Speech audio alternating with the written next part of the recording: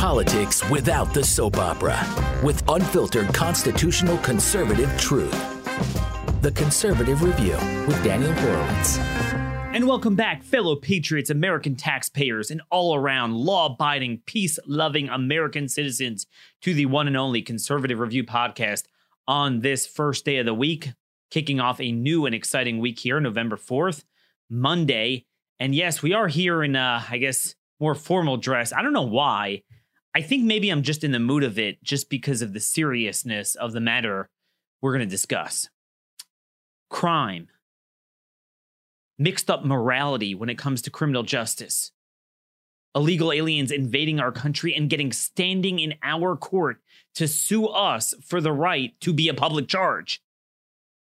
It's like we are strangers in our own country 10 times over. And amazing, even our own president who ran on Law and Order is still out there promoting jailbreak and things like that. And nobody is discussing the most important news of the day. Now, I could go on forever when it comes to crime. If I discussed just cases of egregious violent felons being let go without bond, serving barely any time, if no time at all, I could ignore every other issue. And I'd have enough content to do 3-hour shows every day and write multiple columns every day. And yet nobody knows this is going on. Over the weekend, I was speaking with some friends and neighbors. You know, they often ask me, hey, what are you working on, Daniel? And what I'm shocked about is that so few people even recognize what's going on. If they knew, they would all be opposed to this. Nobody supports this type of garbage. Nobody at all. Yet, it is happening relentlessly in all 50 states, this jailbreak. So we'll start off with our usual suspects, New York, Chicago, California, but this is happening in all 50 states. And then, of course, we have the news over the weekend, which kind of ties into criminal justice in many ways, where an Oregon judge just says, I'm putting a 4-week injunction on the president's application of the 1996 Welfare Reform Act to ensure that people who enter this country on long-term immigrant visas don't get access to health care through taxpayer funds. They either have to demonstrate that they have health insurance coverage, some way of getting it paid for, or they have the financial resources to pay for it on their own. And by the way, if someone is completely well and they have a clean bill of health, this regulation, this policy is not going to apply to them. So these are people likely to become a public charge. But as you well know, the lower courts, at least the ones where the left goes to, have already demonstrated that immigration law is unconstitutional. It has nothing to do with Trump. It has nothing to do with his executive policies. This is all a matter of saying you are not allowed to be a sovereign nation, that foreign nationals control our destiny. They could come here against our will. They could demand entry against our will. They could demand entry and access to our services against our will. And they could get standing in court against our will. And there's not a darn thing we can do about it. Now, this story out of Oregon, truth be told, wouldn't be too newsworthy if we lived in a sane world where this administration would aggressively defend its branch of government as the founders envisioned, as Madison always referenced, that each branch would jealously guard its powers and not beg the other branch to do it for them, like beg the Supreme Court to rein in its own stupid lower courts. So if that were the case, if we were a healthy, functioning, vibrant republic, what happened over the weekend wouldn't be news, but it is news because they're going to follow it. See, typically, if a judge says, hey, everyone gets to come in the country and access welfare, it would be the same thing as me saying Trump has to meet with me every Sunday morning for brunch. Okay, they have as much power to do that as I do. There's no injunction button like it activates. They don't have such power. They have no way of enforcing it. And they don't control visas and the border. That is all executive power. It's not within the province of judicial power. But they're going to, you know how they're going to respond? Let's go appeal to the Ninth Circuit. That's really great. Now, again, before we get to crime, I just want to close the loop on this, the importance of this case. And we have an article out today organizing kind of some of the key thoughts on this. But what's important here is to remember there is no valid standing in this case. Judges can't just sue things or veto things in the abstract. You have to give relief to a plaintiff. And there has to be a plaintiff for whom there is valid standing with a valid injury in fact that is ripe at this moment. So, first of all, foreign nationals do not have standing to sue. Okay, for the right to enter. We're not even talking about those who made it into the country and we're deporting them. We're talking about a denial of entry. They've never been to the country. I mean, this is why the courts have said for years, and I have like 20 different quotes. You could look up our article, 16 quotes on why the president has full authority to deny entry, why they have no standing in courts, and things like that. But here's just a few. In this case, Landon, it was let's see how long ago it was given. Trying to remember. Well, let's first go with Mandel in 1972. In accord with ancient principles of international law of nation states, the power to exclude aliens is inherent in sovereignty, necessary for maintaining normal international relations and defending the country against foreign encroachments and dangers. A power to be exercised exclusively by the political branches of government. Okay, this is as late as 1972. The courts were still saying, and this Mandel case is quoted all the time. To this day, is quoted all the time. So that's the first thing I think all of us need to recognize. There is simply no standing in the matter. There is no valid standing. A foreign national, meaning even if the president, let's say, violated, let's say he exercised some sort of enforcement power that he didn't have, which is very hard, which we're going to see is not true. But let's say there were such a thing. It doesn't mean a judge has the power to veto even a legitimate violation. They don't veto anything. They grant relief to a legitimate plaintiff. We have an executive veto. There's no judicial veto. We've said this a number of times. What I find amazing is Congress is out to lunch. They're on vacation again. They're never doing anything. And even when they're in, they don't do anything. But what's amazing is we are told erroneously that a single district judge, based on what side of the bed he wakes up on any given day, and this happened over the weekend. Over the weekend, he could just issue a veto on longstanding immigration policy, ancient principles, as the Supreme Court said, on sovereignty. And, there's nothing you can do about it. There's nothing you could do about it as a separate independent branch of government. And it's just not true. But that's the irony. If you think about it, a lot of these things come out over the weekend. Any judge could just give standing, which isn't hard because the left sues every policy, irrespective of whether there's legitimate standing. So any liberal judge is able to illegally give standing, illegally rule on the merits, and anytime, 24/7, could just issue an injunction, and that's like a veto. If we are going to accept all of those erroneous premises as a nation, I will tell you we are done. Done.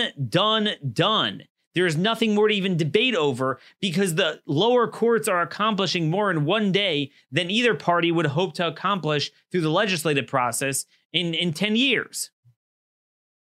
I mean, imagine if Congress were to introduce a bill, like a Democrat in Congress were to introduce a bill that says anyone from anywhere in the world could get standing and sue, not just for the right to enter, but also to get like public funding.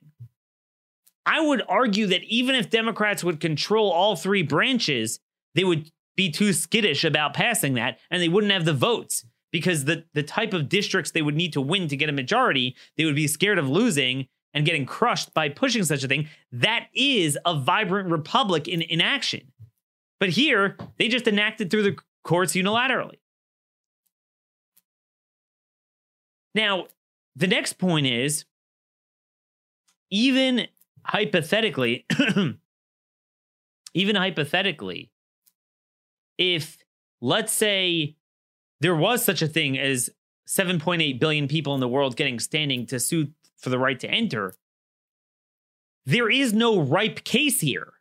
Point to me John Doe, who was denied entry, who would have otherwise been able to enter before Trump's order and now is not able to enter, and he was denied, and he would sue. The Trump policy didn't even go into effect yet.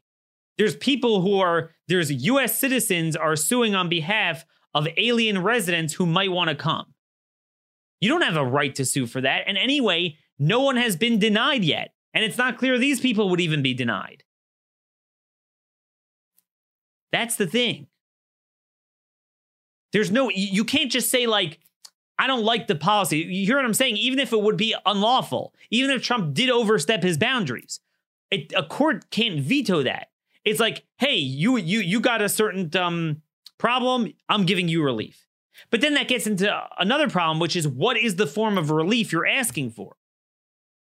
If it's an American criminal, let's say, being locked up, fined, imprisoned, so a judge could grant relief and say, you don't have to pay the fine.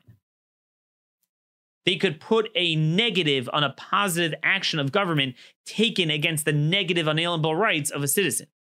But for a judge to say, oh, you get a visa, that you can't put a positive on a negative action of executive power. I mean, could a judge say, you have to order this special forces operation in Afghanistan? I would like you to, I feel bad for what's going on to the Kurds in Syria. So, Trump, you have to send in the 10th Mountain Division and order this operation. I'm granting relief to the Kurds. Right? That's not, you don't have such power. And we need to demonstrate that. So there's that. Obviously, on the merits, their point was, oh, Trump made up this business health status. Yeah, it says public charge in the 1996 law, but that's age, and you factor in their age, their financial resources, their education, their family situation. It never says health insurance in there. That was this clown, Judge Simon, who's an Obama appointee in Oregon. And of course, they pick Oregon, even though most of the plaintiffs aren't even from there. It's all a joke. So that's what he was contending. But the proof's in the pudding. The Trump administration is not mandating that anyone who comes in gets health insurance. They're saying that if you don't show that you have a clean bill of health, and if you're here in the long term, that means it's almost certain that you are going to show up at some point for medical care, that is likely to become a public charge. So you either have to show that you could pay for it in some way, or if not, that you have health insurance, right? It's not only insurance. If you show that you have the ability to pay. So that's part of the statute, because that is taking into account your financial resources, right? If you are able to pay for it, if you have the resources, but you don't have insurance, you're not going to be denied on those grounds. And if you don't have the ability to pay for it, then you're a public charge. Then you should be, that is the statute. Trump's being nice by saying if you somehow have from someone some sort of insurance plan, even if you're kind of poor, well, you'll be covered. So fine, we'll let you in. But under law, you could deny anyone who's likely to become a public charge. And the proof's in the pudding. One of the plaintiffs is trying to get in a family member, and they're saying, this guy is poor. I don't think he can afford it. Well, that's the point. If he can't afford it, then that's statute. I mean, it's unbelievable. Unbelievable. And then finally, as I've said ad nauseum, again and again and again and again, and the administration has not done enough of a publicity push educating people on this point. And that is as follows. The president has inherent executive authority to deny entry. And then he has delegated authority under other sections of the INA to deny entry and to regulate entry. 212F of the INA, that's 1182F of U.S. Code, allows him to deny entry for anyone, for any reason, anytime, any group of people, all people, any reason. And then 215A of the INA allows him to regulate that entry. So it's not just an on or off button that the president could either allow everyone in or deny entry. He could say, I'm only allowing people to enter under these ports of entry, under these circumstances, in this way.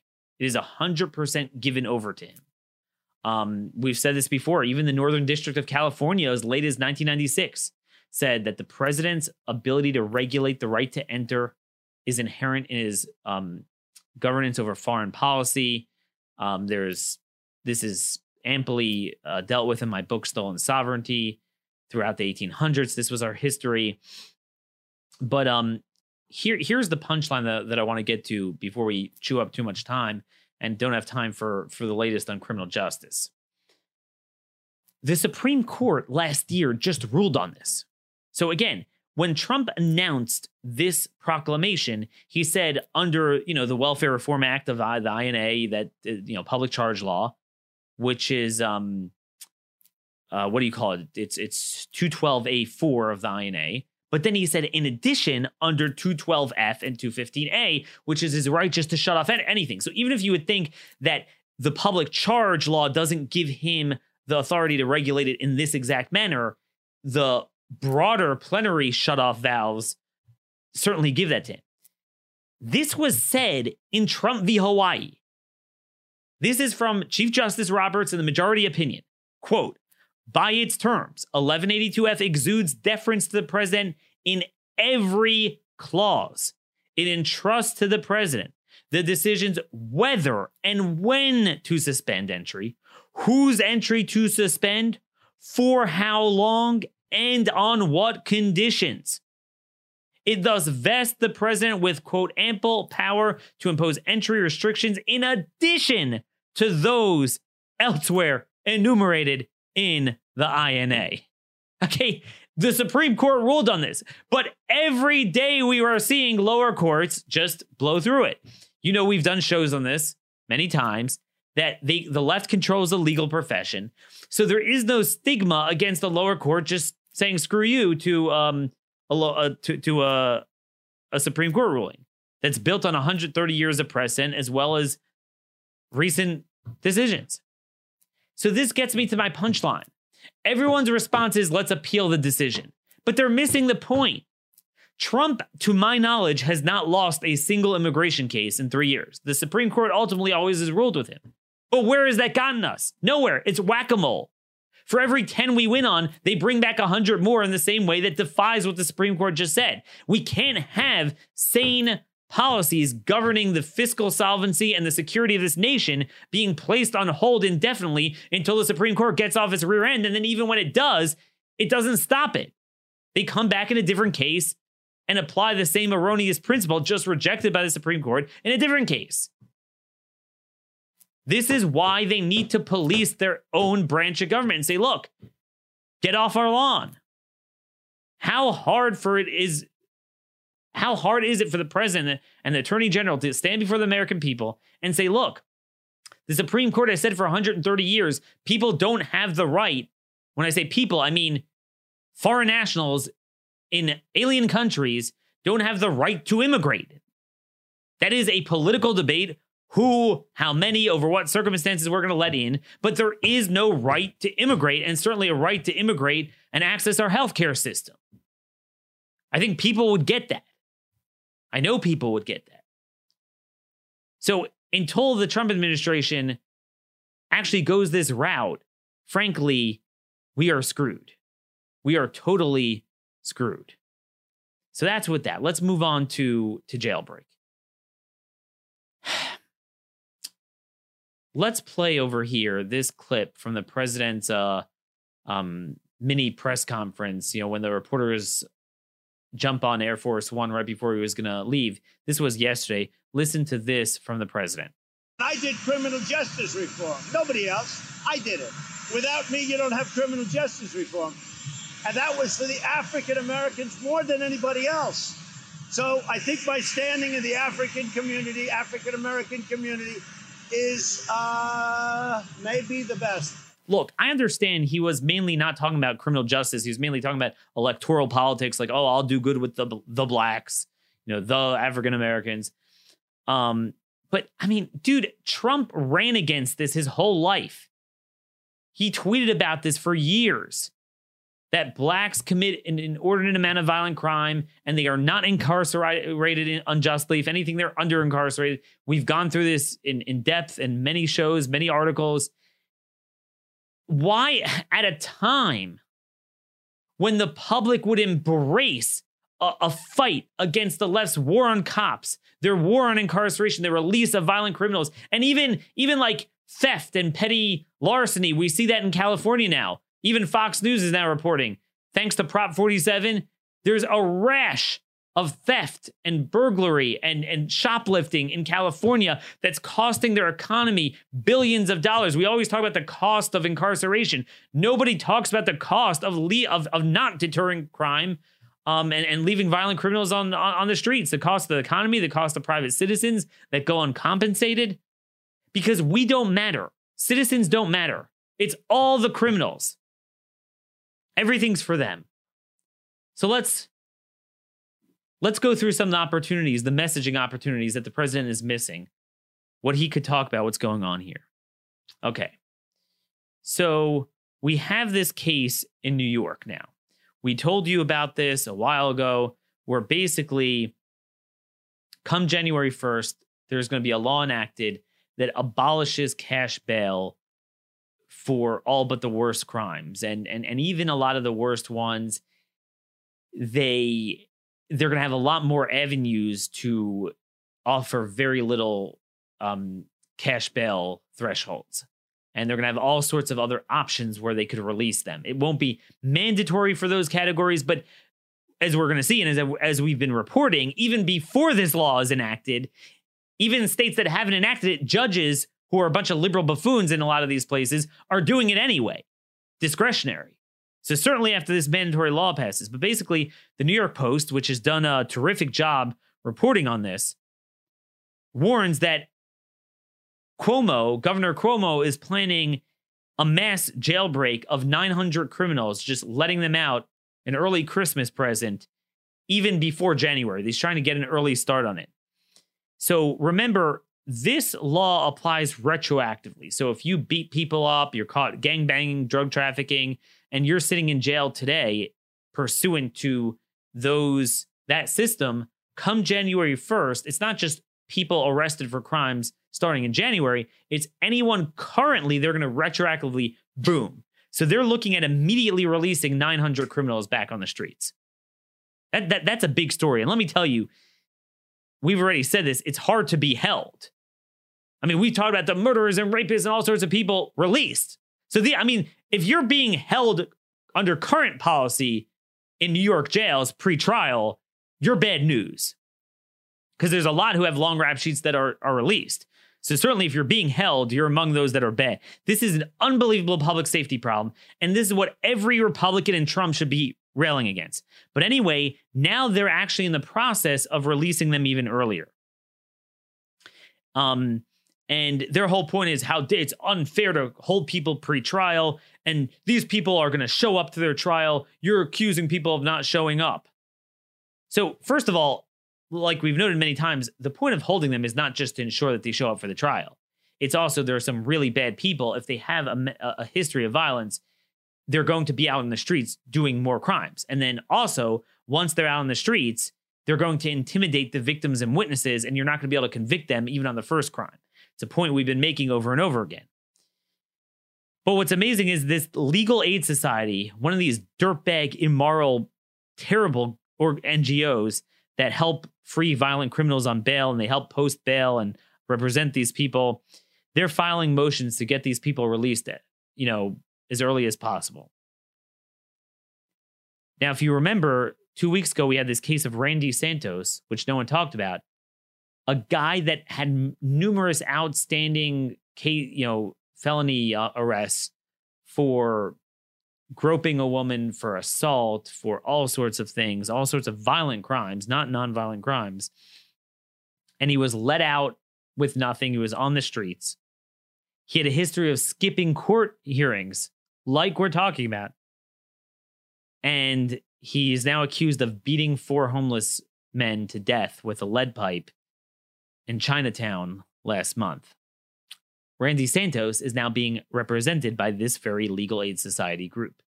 So how rich it is for these people to say, how dare you say people aren't going to show up? Yeah, you're kind of representing someone who didn't show up, and then he was out in the streets, and then he murdered 4 people. But that's that.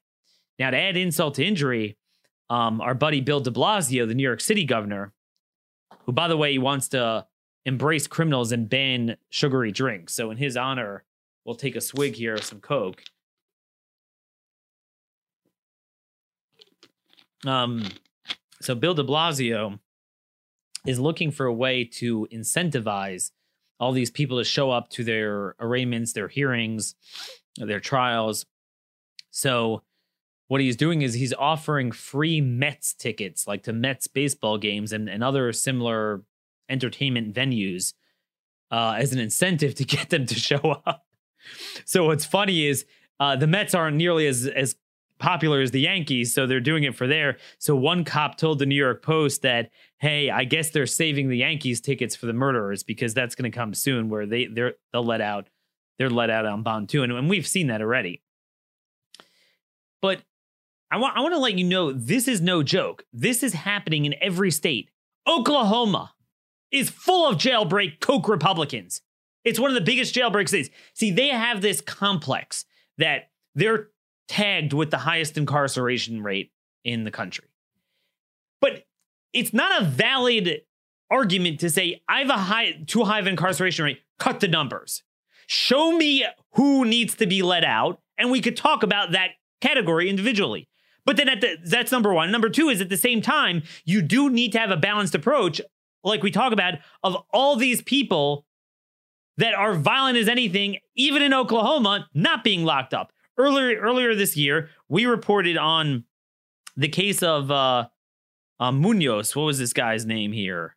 Andrew Munoz. This guy who had a massive rap sheet of violent felonies, drug trafficking, firearms violations, you name it.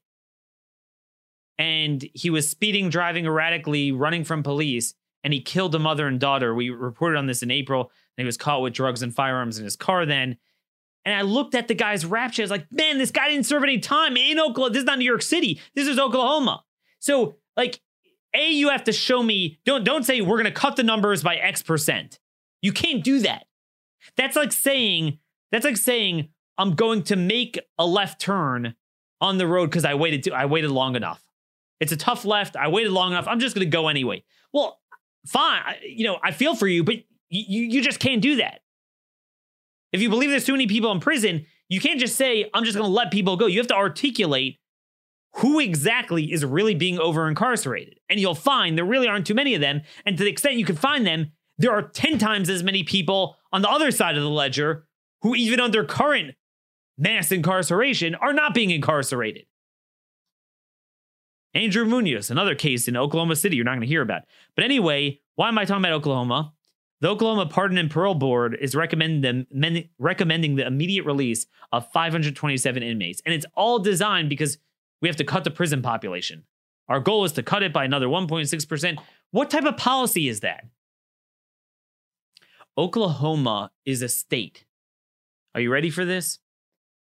Where the Republican presidential nominee has won every single county for the last 4 presidential elections. You have to go back to 2000, where Al Gore won a county there. And even in a state like that, we have every politician, Republican politicians, just promoting jailbreak. The people don't want this. The people don't want this in any stretch of the imagination. That's the problem. There is such a gulf between, the political class and your average citizen. And that's the problem here. I mean, polling has consistently shown that people are against this. And I'm trying to dig up here an article I wrote on this one time, just so you get this, some polling data here.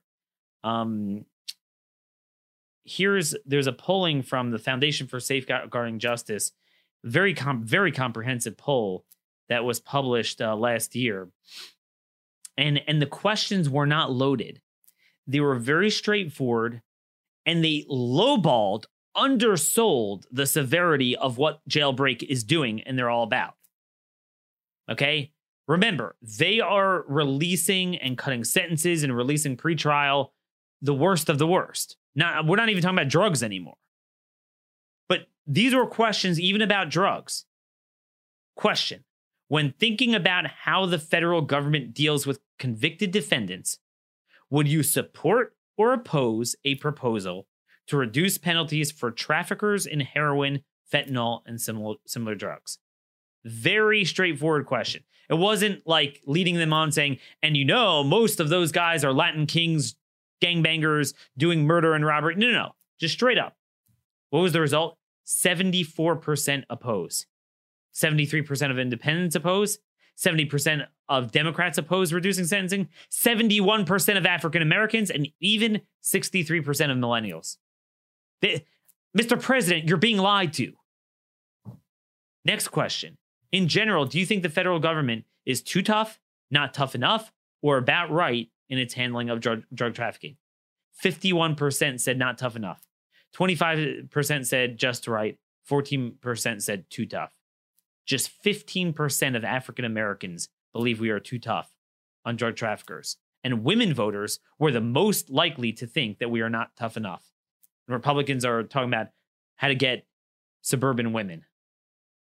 Imagine if you would ask a question. See, drugs are kind of loaded because this has been this long campaign that we're too tough on drugs. Imagine if you asked the question in general, are we too tough on crime or too weak on crime? I would love to see a poll on that. I don't know anyone, Republican or Democrat, unless they work in the legal profession or some elite thing, that thinks that way. Everyone thinks under existing policy, we're already not tough enough, much less what they're planning on doing. But I can go on and on. I didn't even get to any of my cases here. So, now we have a new case on Halloween. They egged and trashed the NYPD police cruiser. The cops came out and were cleaning up the car, and they were openly being taunted. They knew nothing was going to happen to them. Now, the president has been very morally clear on defending cops, but what he doesn't understand is supporting jailbreak policies ties into the delegitimizing their work. It gives credence to this myth that we're somehow over-incarcerating and unjustly arresting, unjustly incarcerating. And let me show you where this comes into full play: jailbreak and police and the war on cops. And this is another case they won't talk about. And thank you, by the way, if I don't mention you by name, just so you know, you guys have been terrific in this audience, either tweeting me, emailing me, all these cases. As you notice, I'm using a lot of them. This is truly a group effort, and I'm so thankful for you. I would never know a lot about a lot of these local cases, and keep sending them to me. I mean, more information, the better. I won't always have time for it, but let's keep this up. So anyway, I got from one of you, New York Daily News, Musa Williams, 25. So he was arrested. He's really from Maryland, another jailbreak state. String of crimes he was arrested for. And he was arrested last week. And basically, Maryland found an outstanding warrant from Manhattan on a September 24th failure to appear in criminal court on criminal mischief charges in New York City. So this guy already had a long rap sheet and already had a history of missing a trial, right? So despite that, on the very same day, this was on Friday, just Friday, Manhattan criminal court judge Laurie Peterson released Williams on his own recognizance that very same day. Okay? 2 days later, this is yesterday, on Sunday, he was accused of beating a Port Authority officer, quote, it's from the New York Daily News, so badly Sunday morning that he broke the 27-year-old cop's nose and cut his left eyeball. You know the sad irony here? Even now, how much time do you think he'll serve? It's assault. It's only assault. I mean, guys for murder are only serving a few years in New York. Maybe he'll get 2 years, 3 years. And then pre-trial, you're like, okay, this guy's going to be held. Under this new law, I mean, I guess if it's aggravated assault resulting in serious bodily injury, there's not a mandatory release. But I've been told by prosecutors there that even a case like this, first of all, a lot of them are already releasing people like that. And certainly with this new law, there's a lot of avenues for them to give them very little cash bond, mixing it with some other options that will basically ensure that they're out on the street. They want them to be home for Christmas. What about the Christmas present for Americans? No, Americans are left with a lump of coal. But you know what? The coal that we're left with in our chimneys is not from Santa coming in with coal. It's going to be from violent criminals breaking into our homes and trashing them or hurting people outside their homes because they are completely undeterred.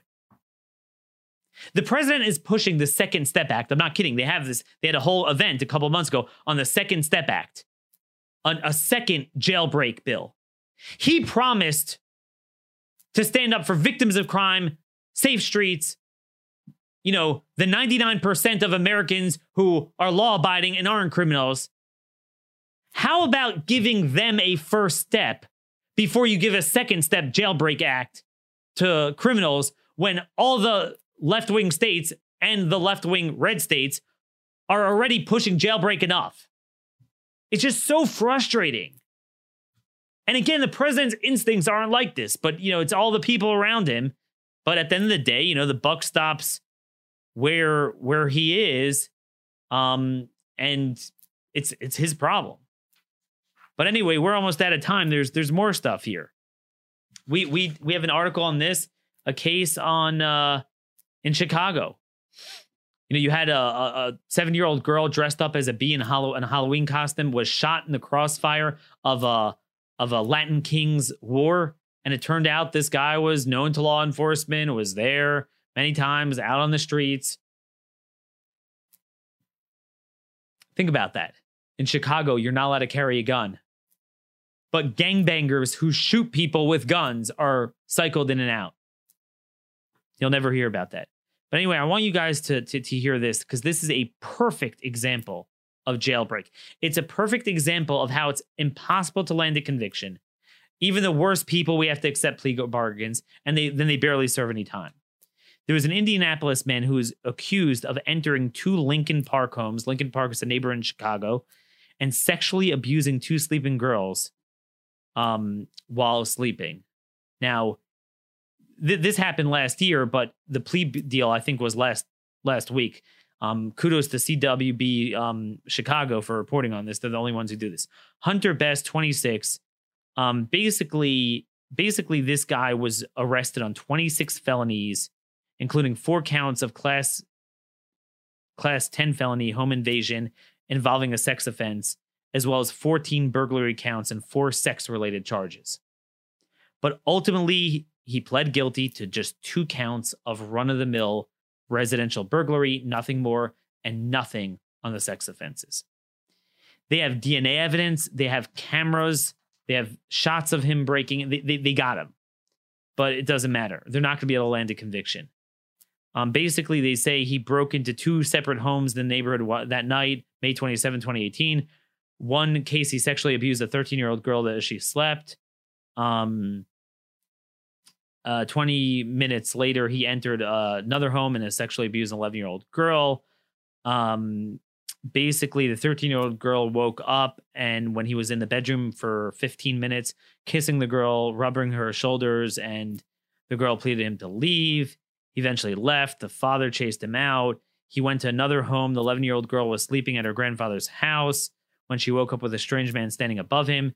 The man kissed her on the lip, whatever. You could read the article.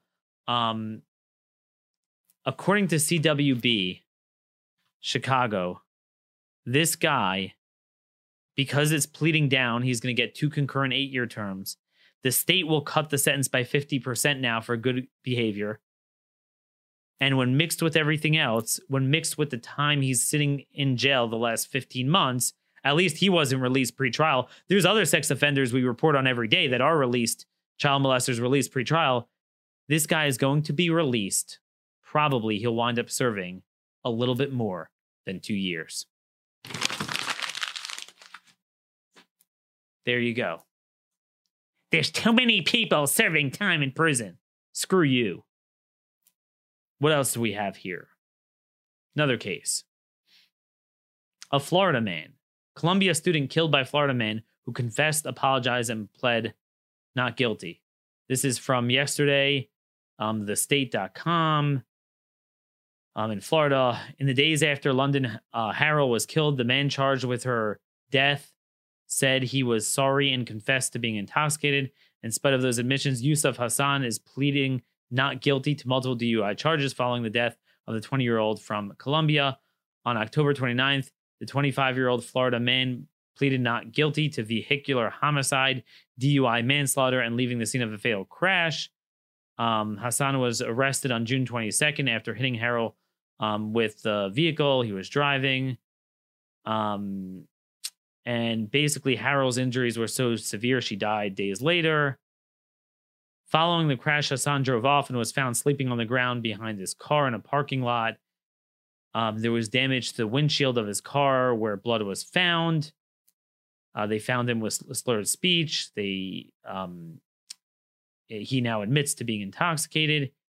In spite of pleas from Harrell's father, Michael Harrell, a judge released Hassan. I'd love to know who this Hassan guy is and where he comes from, but that's a different story. He was released on $11,500 bond. Again, consummate flight risk. He was fleeing the scene. Vehicular homicide through DUI, $11,000 bond. After Harrell died and Hassan's charges were upgraded, he was again released on bond after posting $75,000 with conditions. He agreed to certain conditions, ankle bracelet, but in September, a circuit judge ruled that Hassan tampered with the monitor and said he tested positive for THC, the night of the collision. Rather than revoke his bond and lock him up, as Harrell's mother, Paula Cobb, hoped, the judge released Hassan again with instructions he must follow a curfew and ordered him to take random urine tests for alcohol and drug use, per the newspaper. Quote, his choices killed our daughter, Cobb said in September. He has proven danger to our community with a deadly, violent drug and gun-related past. An attorney for Harrell's family said Hassan had been previously arrested on drug charges, and court documents showed he's a member of the 9 Trey Gangster Bloods street gang. Transnational gang member, DUI, drugs, weapons, kills this girl and is let out on $11,000 bond, then is caught violating the terms of his release and is not locked up. Folks, this is happening without and before the laws that these guys want to pass to codify this stuff. There's no balance whatsoever. No one's willing to sit down with me and say, look, I want A and B categories to be more lenient, but I'll work with you on the simple recognition that so many violent people are not being locked up. No. Do you know why they can't do that? Because if you actually did that, even if you released everyone that they say is nonviolent, guess what? Guess what?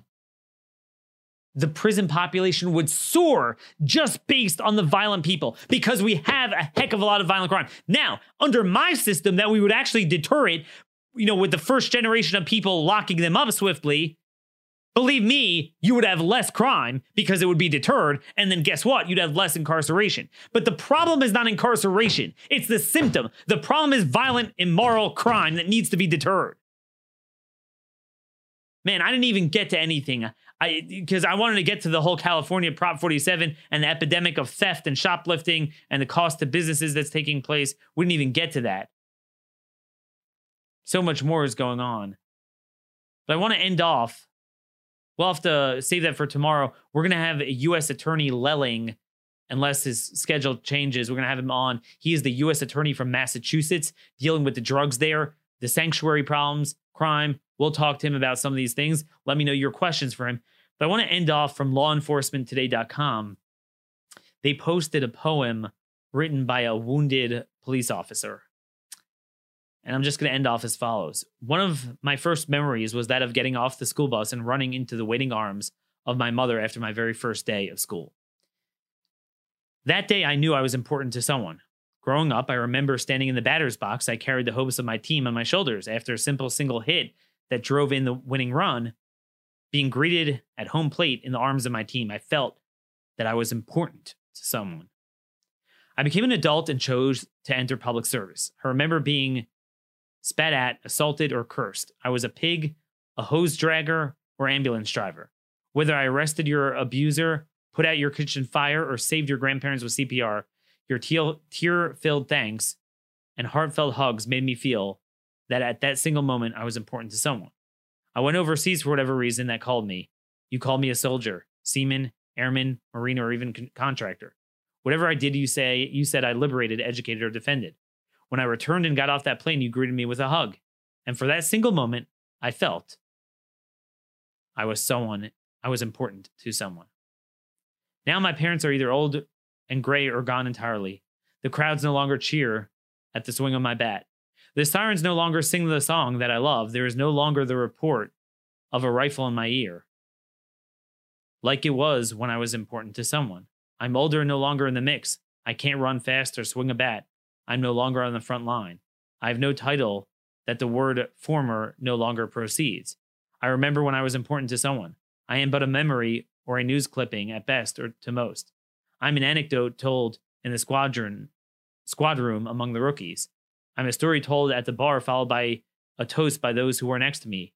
I'm a memory. I'm a story. I used to be important to someone. I never sought adoration. I never needed approval. I did my best and did what I felt was right. All I wish is that I was still important to someone. Now I stand in the middle of the ring like a boxer that took all that my opponent could give. I'm tired. The fight is over, broken, bruised, and bloody. There is no way I won. I don't need the win. I need the support. I wish I was still important. And, there's a lot of people like that. There's a lot of people that cross as a fireman, EMT, police, eventually go into the military, were in the military, and later became that.